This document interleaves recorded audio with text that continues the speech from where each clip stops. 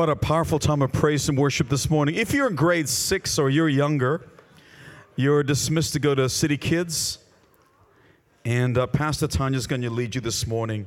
They're doing some great stuff in kids ministry if you've never been a part of it, if you haven't seen it. In kids ministries, they're working on a journey of faith.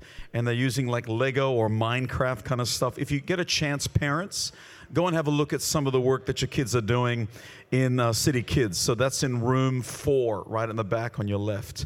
Go and check it out. Well, it's my honor this morning to bring the word. And I'd like you to turn with me in your Bibles to the book of Joshua and chapter 24. Joshua chapter 24.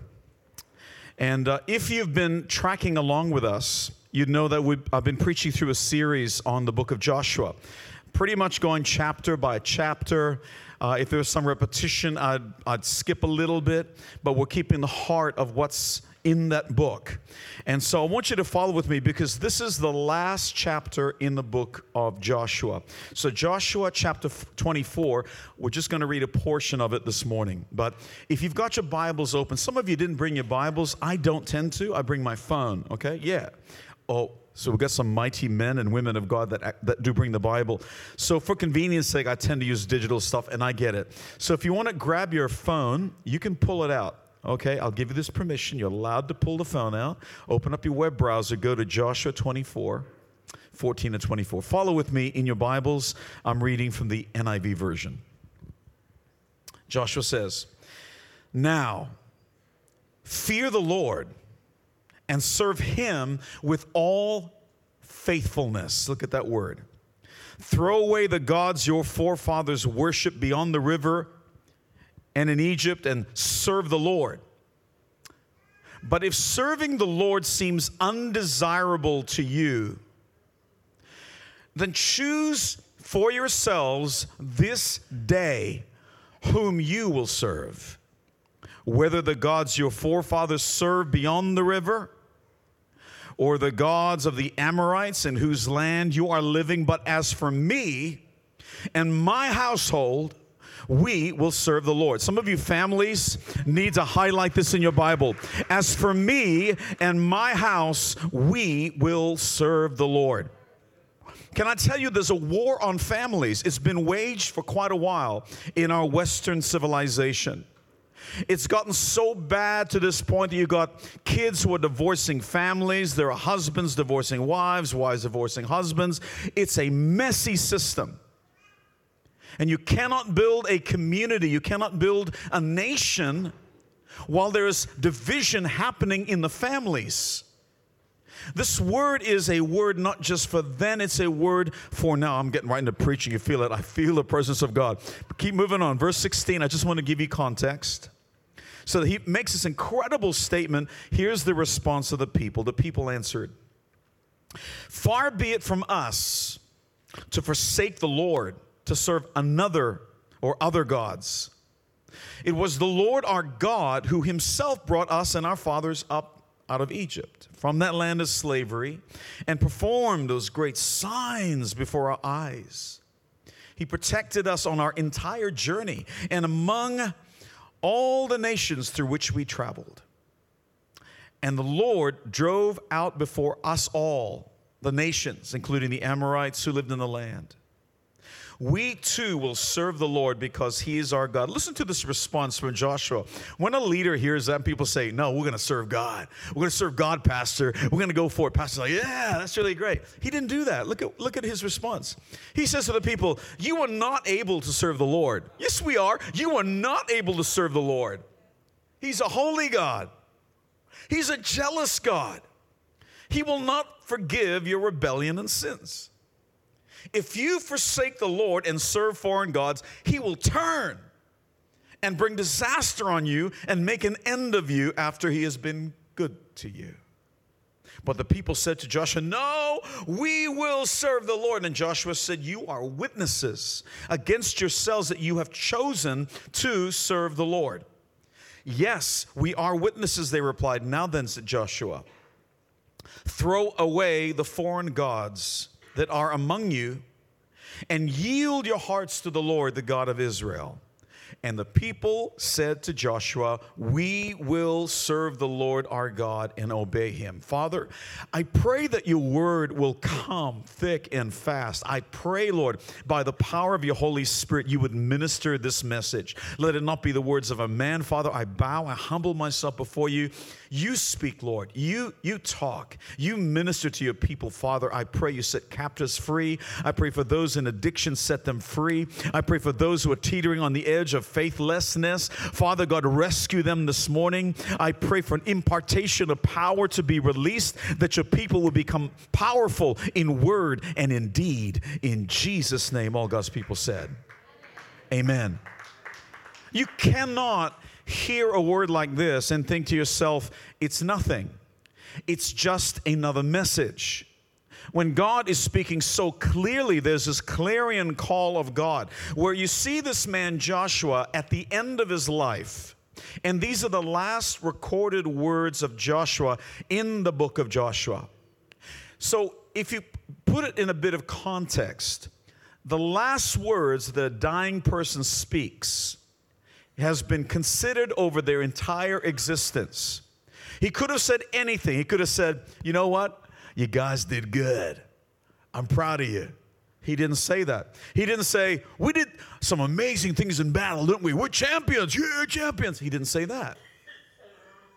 Instead, he's considering what is the most important thing. So there's a lot of weight behind the words that Joshua is preaching. It's his last thoughts. It's going to ring through generations because they'll talk about these last words. Do you remember when Joshua spoke those last words? That's what they'll remember. Not just the deeds in the past. It's what he said last.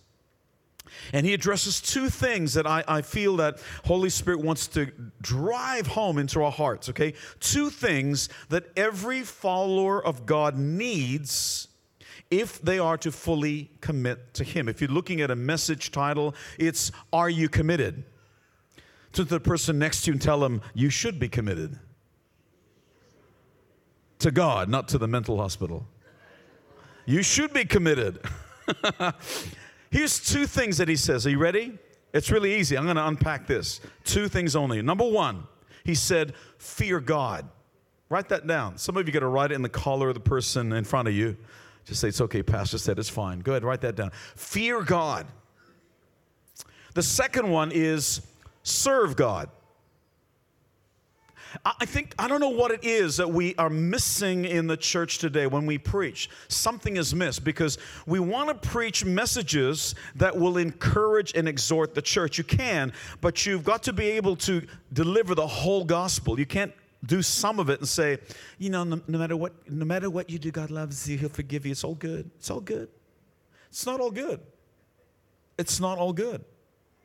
We are required in this covenant relationship with God to deliver on some things. That's what we call the law. They didn't necessarily call it the law. They ended up referring it to as that, but it was a covenant that God made with his people. He's saying, you are chosen by me.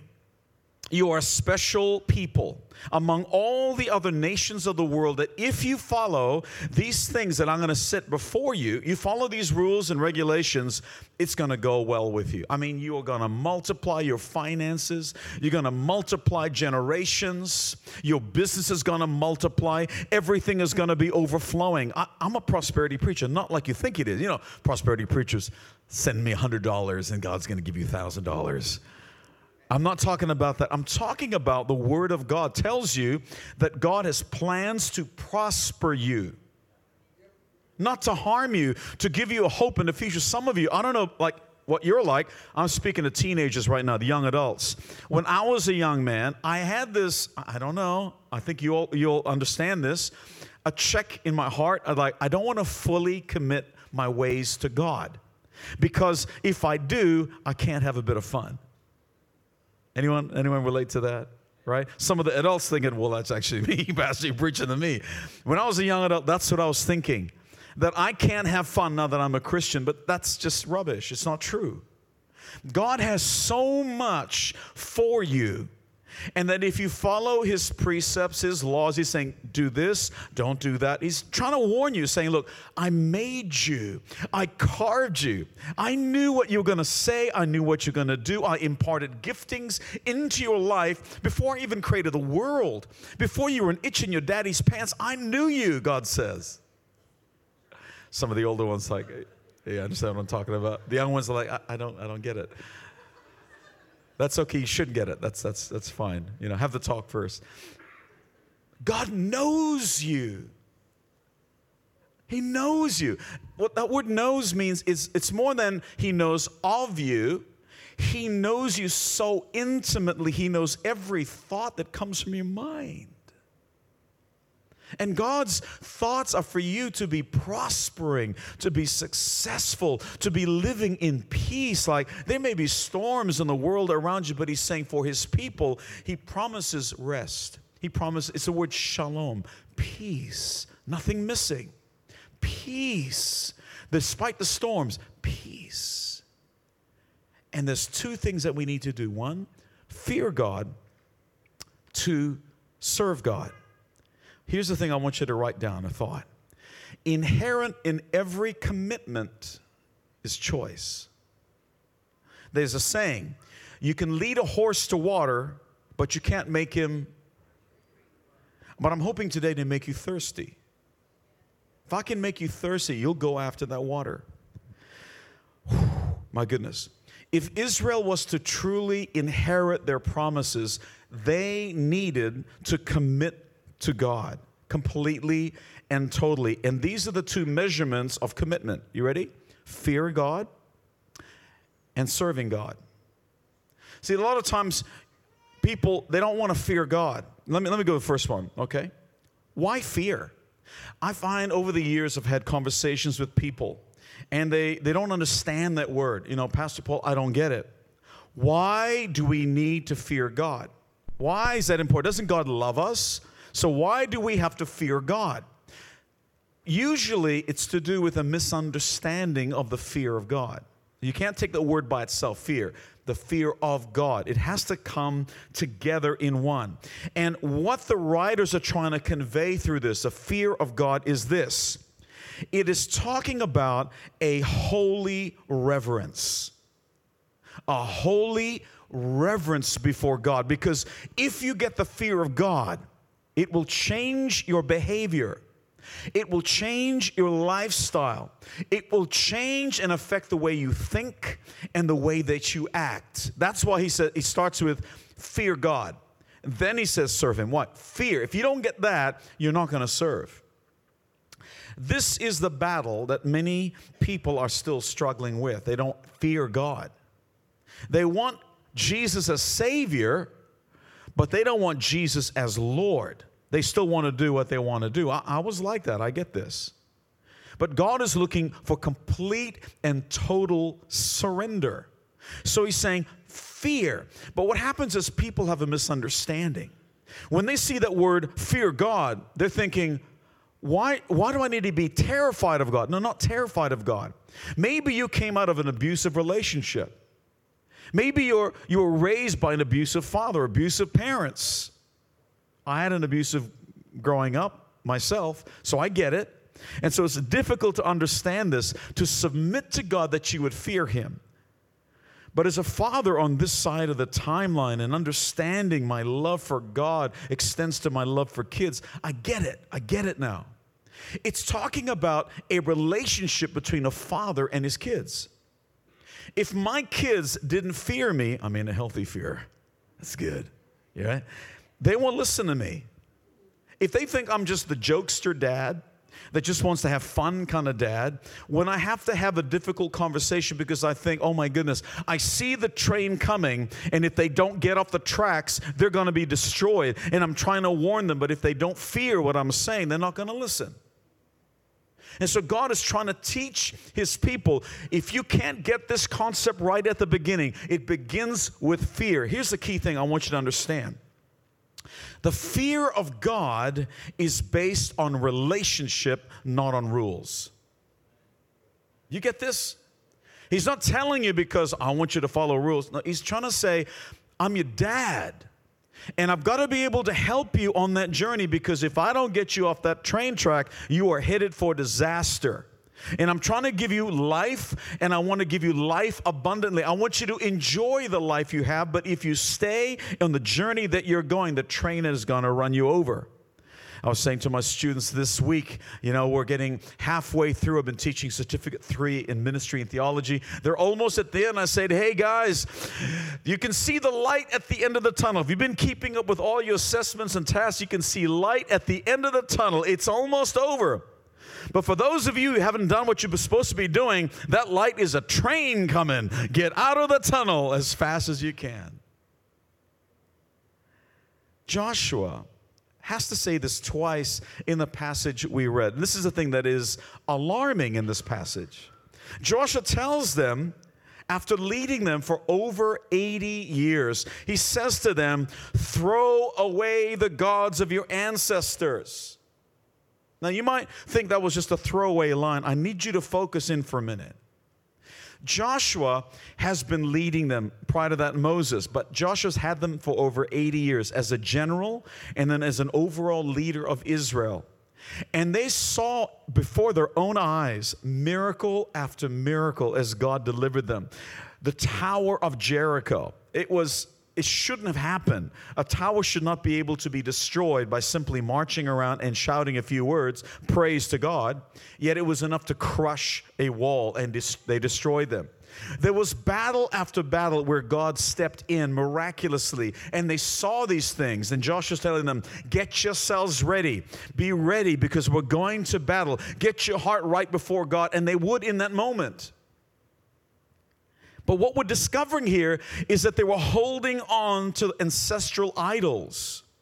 They were still worshiping idols this whole time when Joshua's leading them, and he's saying, God, Jehovah, well, I've got to use that word because even Buddhists and Hindus and all, they call their gods God, like we do. Yahweh, or Jehovah, is our God. He has a name. And he's saying, follow me. Fully commit your ways to me. I will deliver you. And they did, and they were delivered, but they were still worshiping idols. And that's why the final words of Joshua really, really mattered. He's saying, if you cannot get this, if you're going to continue to worship your ancestral idols, it will destroy you. Yet we do it all the time. We're caught up in these cycles, this dysfunction in our lives. We grew up a particular way. Our fathers taught us how to live one way. Perhaps they had a problem with drinking, right? Your grandfather had a problem with drinking. Trace it all the way down. They all had problems with drinking. Now it's come to you. Until you get delivered of that, that is an idol in your life. We've got to break down the idols. And yet, despite seeing all these miracles, the people of Israel were still holding on to them. And so Joshua is saying, if you want to see success in your life, understand the fear of God is so powerful and much needed.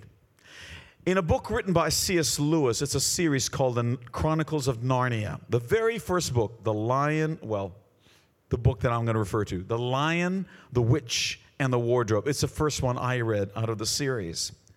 There are two characters in there, Lucy, and then there's this other character called Tumnus. Tumnus lived in the land of Narnia. Lucy comes from our world, and there's this incredible portal they go through, a wardrobe, where they go into whole new worlds. I mean, I always wanted that as a kid. Crawl into the cupboard and explore new worlds. And this is that story. She's exploring this world. She meets this guy, and everyone is hush-hush when they hear the name Aslan. By the way, it's Turkish for lion, Aslan. And so she's hearing about Aslan. Aslan does these amazing things. Everyone respects Aslan, but he hasn't been on the scene for some time. And there was a prophecy about these humans that will come, sons of Adam and daughters of Eve that will come. And so she is one of the prophecies being fulfilled. And so she comes to Tumnus and she asks this question, which is really powerful and undergirds the storyline. She says this, is Aslan safe? And the comment and the reply of Tumnus is very interesting. He says, no, Aslan is not safe, but he's good. Some of you are looking for a safe God. Jesus is not safe. Following God is not safe. If you've been a Christian, wholly committed your life to the Lord, and you're saying, whatever you want me to do, God, I will do it. You will recognize, like I have, oh my goodness, it's a scary place to be.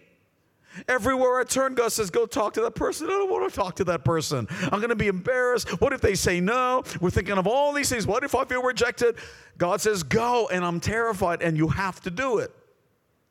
Following God, when you fear God, He says, do this.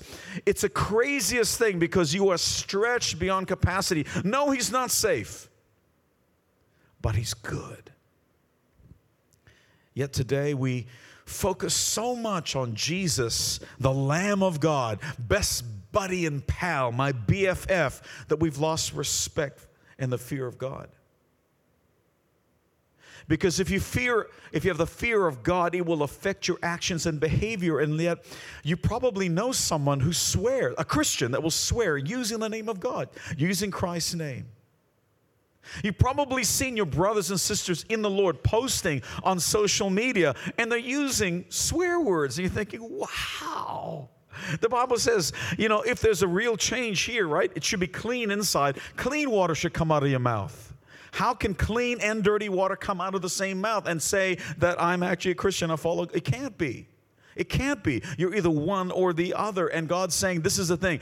It is decision time. It's about commitment to God. The Bible tells us that this same Christ, this Lamb of God, the next time you and I see Him, He won't come as lamb. He's going to come as the Lion of the tribe of Judah. He will come to judge every living creature. We will stand before the throne room of heaven. The Bible tells us, Jesus Himself said this, Matthew 10:28. He says, do not fear those who kill the body, but cannot kill the soul. But rather fear Him who is able to destroy both soul and body in hell. We don't preach about hell anymore. It's real. I'm trying to tell you. We're reaching end days, end times. We're fast approaching those days where Jesus said He will return. There have been signs of the coming of the Lord, and the church is asleep. It's like, oh my goodness. It's been prophesied that would happen, but we're still asleep. The Bible says, gather together, especially in the last days, and yet that's the thing we don't do. The Bible says, be watchful and pray, and yet we don't do these things. Here's the second key thing, Paul, that Joshua says. So fear God establishes the relationship with God. So we know who He is, and we know who we are. We know this, God is good. I fear Him, it's healthy respect, but He does that because He wants to protect me. He wants me to have a great life. And the second thing here, some people stop here. They fear God, good, but they don't do the next bit. That's why Joshua needed to indicate both. So the next thing he says is serve God. Israel had divided loyalties. When they were in trouble, they called on God. They served God. But when they were at rest, they served their idols. And Joshua's seeing this interplay constantly. And he's saying, if I have one final word to give, it's this. Fear God and serve Him only. Fear God and serve God. You've got to serve somebody. See, the thing is, we are designed to serve. I don't know if you know this. We think we're all masters of our fate. You're not. You make decisions and you serve something else. Some of you serve your career. But you cannot serve career and serve God. You cannot choose materialism and serve God. You got to do one or the other. You can choose materialism, the stuff that we want all the time, or you choose God. You can choose money, or you can choose a pursuit of money, or you choose God. You can choose alcohol, or you can choose God. You can choose drugs. You can choose smokes, or you can choose God. That's what you turn to when things get tough. That's your Lord. When things are troubling you, where do you turn to? Where do you run? You can choose to please your flesh. You can choose to meet every desire, every need, or you can choose God. Don't waver in your faith. Choose God. The Bible says in James chapter 1, verse 8, a double-minded man is unstable in all his ways. Not some of his ways, all his ways. Not trustworthy. Can't count on them. There's no loyalty at all. And God's saying, this is what this passage is all about. Are you committed? If you're committed to God, then it has to be 100%. Otherwise, he's saying, choose something else. So here's what Joshua does. He's trying to get them to understand, because before you choose, let me tell you what God did for you. And he begins to recount at the beginning of the passages we didn't read. He says in verse 3, I took your father Abraham and gave him many descendants. Verse 5, I sent Moses and Aaron and I brought you out. Verse 8, I brought you to the land of the Amorites. They fought against you, but I destroyed them for you, and you took possession of the land. Verse 12, I sent the hornet ahead of you. I love this passage here. It just boggles my mind. God sends wicked bees. That's what hornets are. They're mean-spirited bees. He sent them to drive people out of a land. Let me tell you, if God can send hornets to cause a whole nation of people to leave, he can certainly look after your needs. Come on, you need to praise the Lord with that one. In verse 13, he says, I gave you a land of promise, and here you are. And notice a pattern. Let me put this together for you. There's this pattern that we see in the New Testament. We get it. We understand we are saved by grace. Okay? Grace is unmerited favor. In other words, you didn't deserve it. You did nothing to deserve it. He just gave it to you. But let's put this together. By grace, God saves his people from very dire circumstances. They are in bitter slavery in Egypt.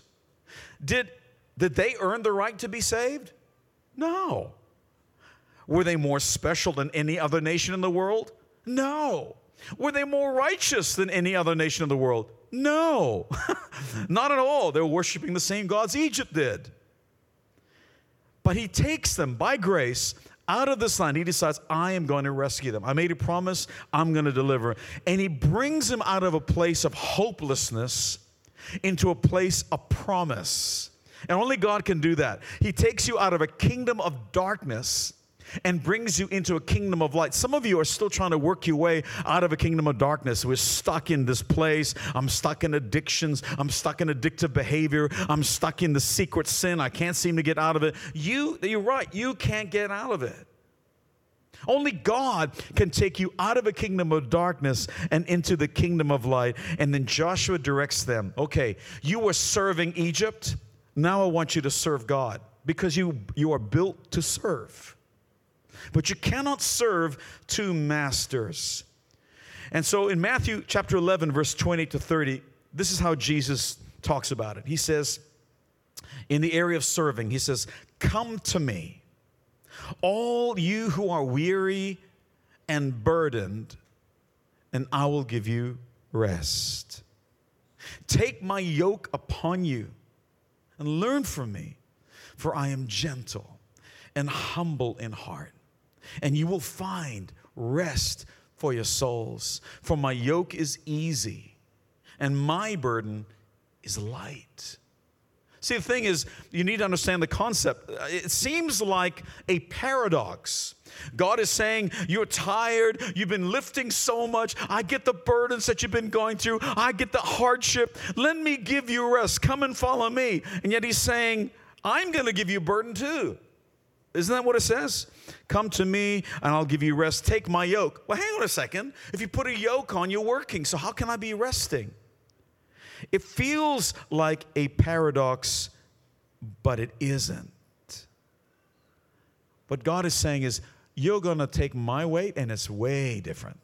You're going to see the world in a whole new way. And that stuff that used to keep you down, it's going to be lifted from off you because I'm carrying it with you. That's the difference. When you're on your own, when you're in the world, you're constantly wearing these things. It's so difficult. It's hopeless. There's no way out. And God's saying, but I want you to serve me, because what I have for you is light. You're still going to have to serve. Okay, you choose who you serve. I remember there was a song by Bob Dylan. I was still a kid at the time. Some of you remember this. Do you remember this one? You Gotta Serve Somebody by Bob Dylan. Bob Dylan was this rock and roll artist. He was a pop star back in his day. He wrote songs everybody would sing. It was incredible. And he wrote the song after he became a Christian. Radically saved. And I think he went back into the world. He was stuck in alcohol. But at that time, when there was this light in his life, he wrote these words. This is from the second verse. He goes, "You might be a rock and roll addict, prancing on the stage, money, drugs at your command, women in a cage. You may be a businessman or some high-degree thief that may call you doctor or they may call you chief, but you gotta serve somebody. Yes, you are. You gotta serve somebody. Well, it may be the devil or it may be the Lord, but you gotta serve somebody."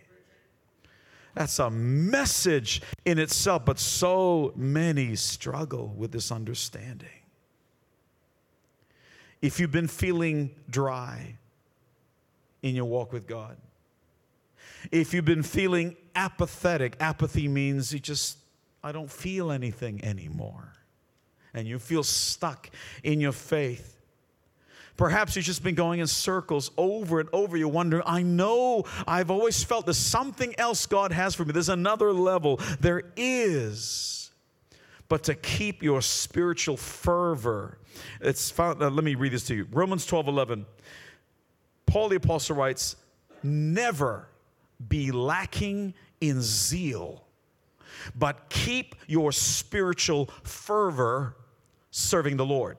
What's fervor? Fervor is this intense emotional feeling, this thing that drives you, that drives your belief system. Paul is saying to keep your spiritual fervor, you have to serve the Lord.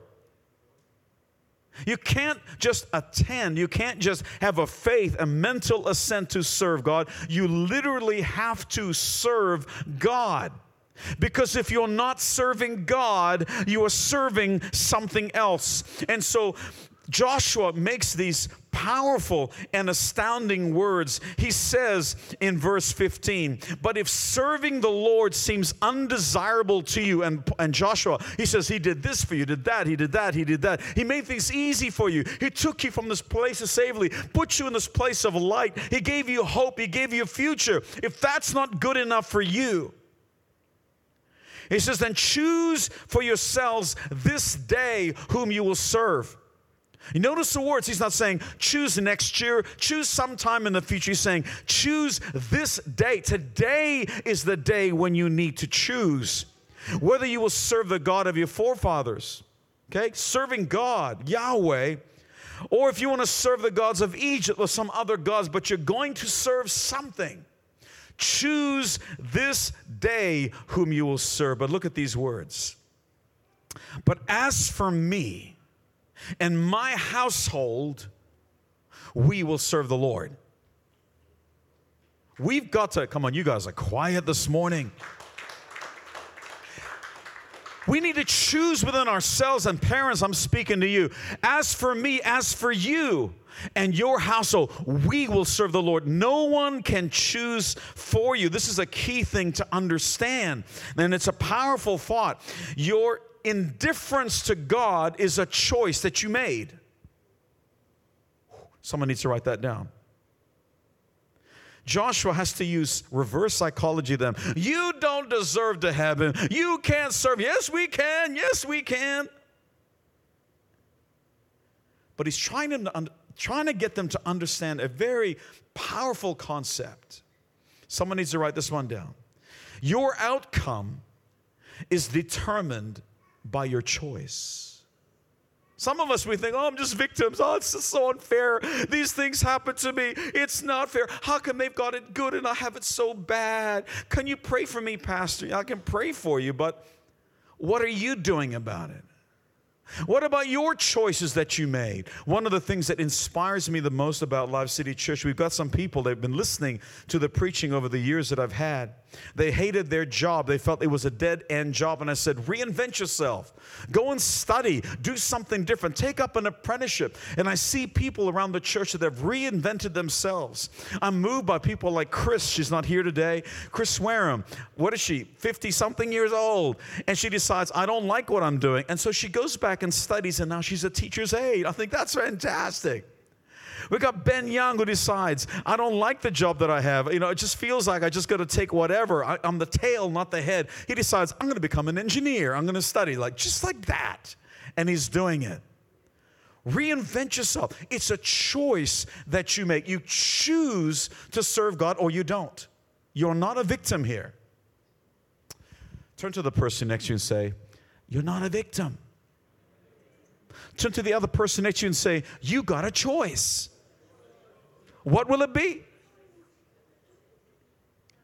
Why is it we are constantly thinking to ourselves, I guess, this is my lot in life. It's not a lot, but it's my life. No, it's not. You get to choose. But here's the thing I want you to understand. If you don't choose, that too is a choice that you have made. I'm going to ask if Katie can come forward, and I'll get you guys to stand to your feet. The musicians can come on stage, please. Can we stand to our feet as we honor the Lord this morning?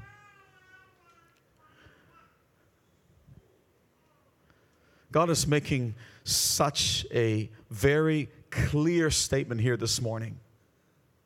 You have to make a choice.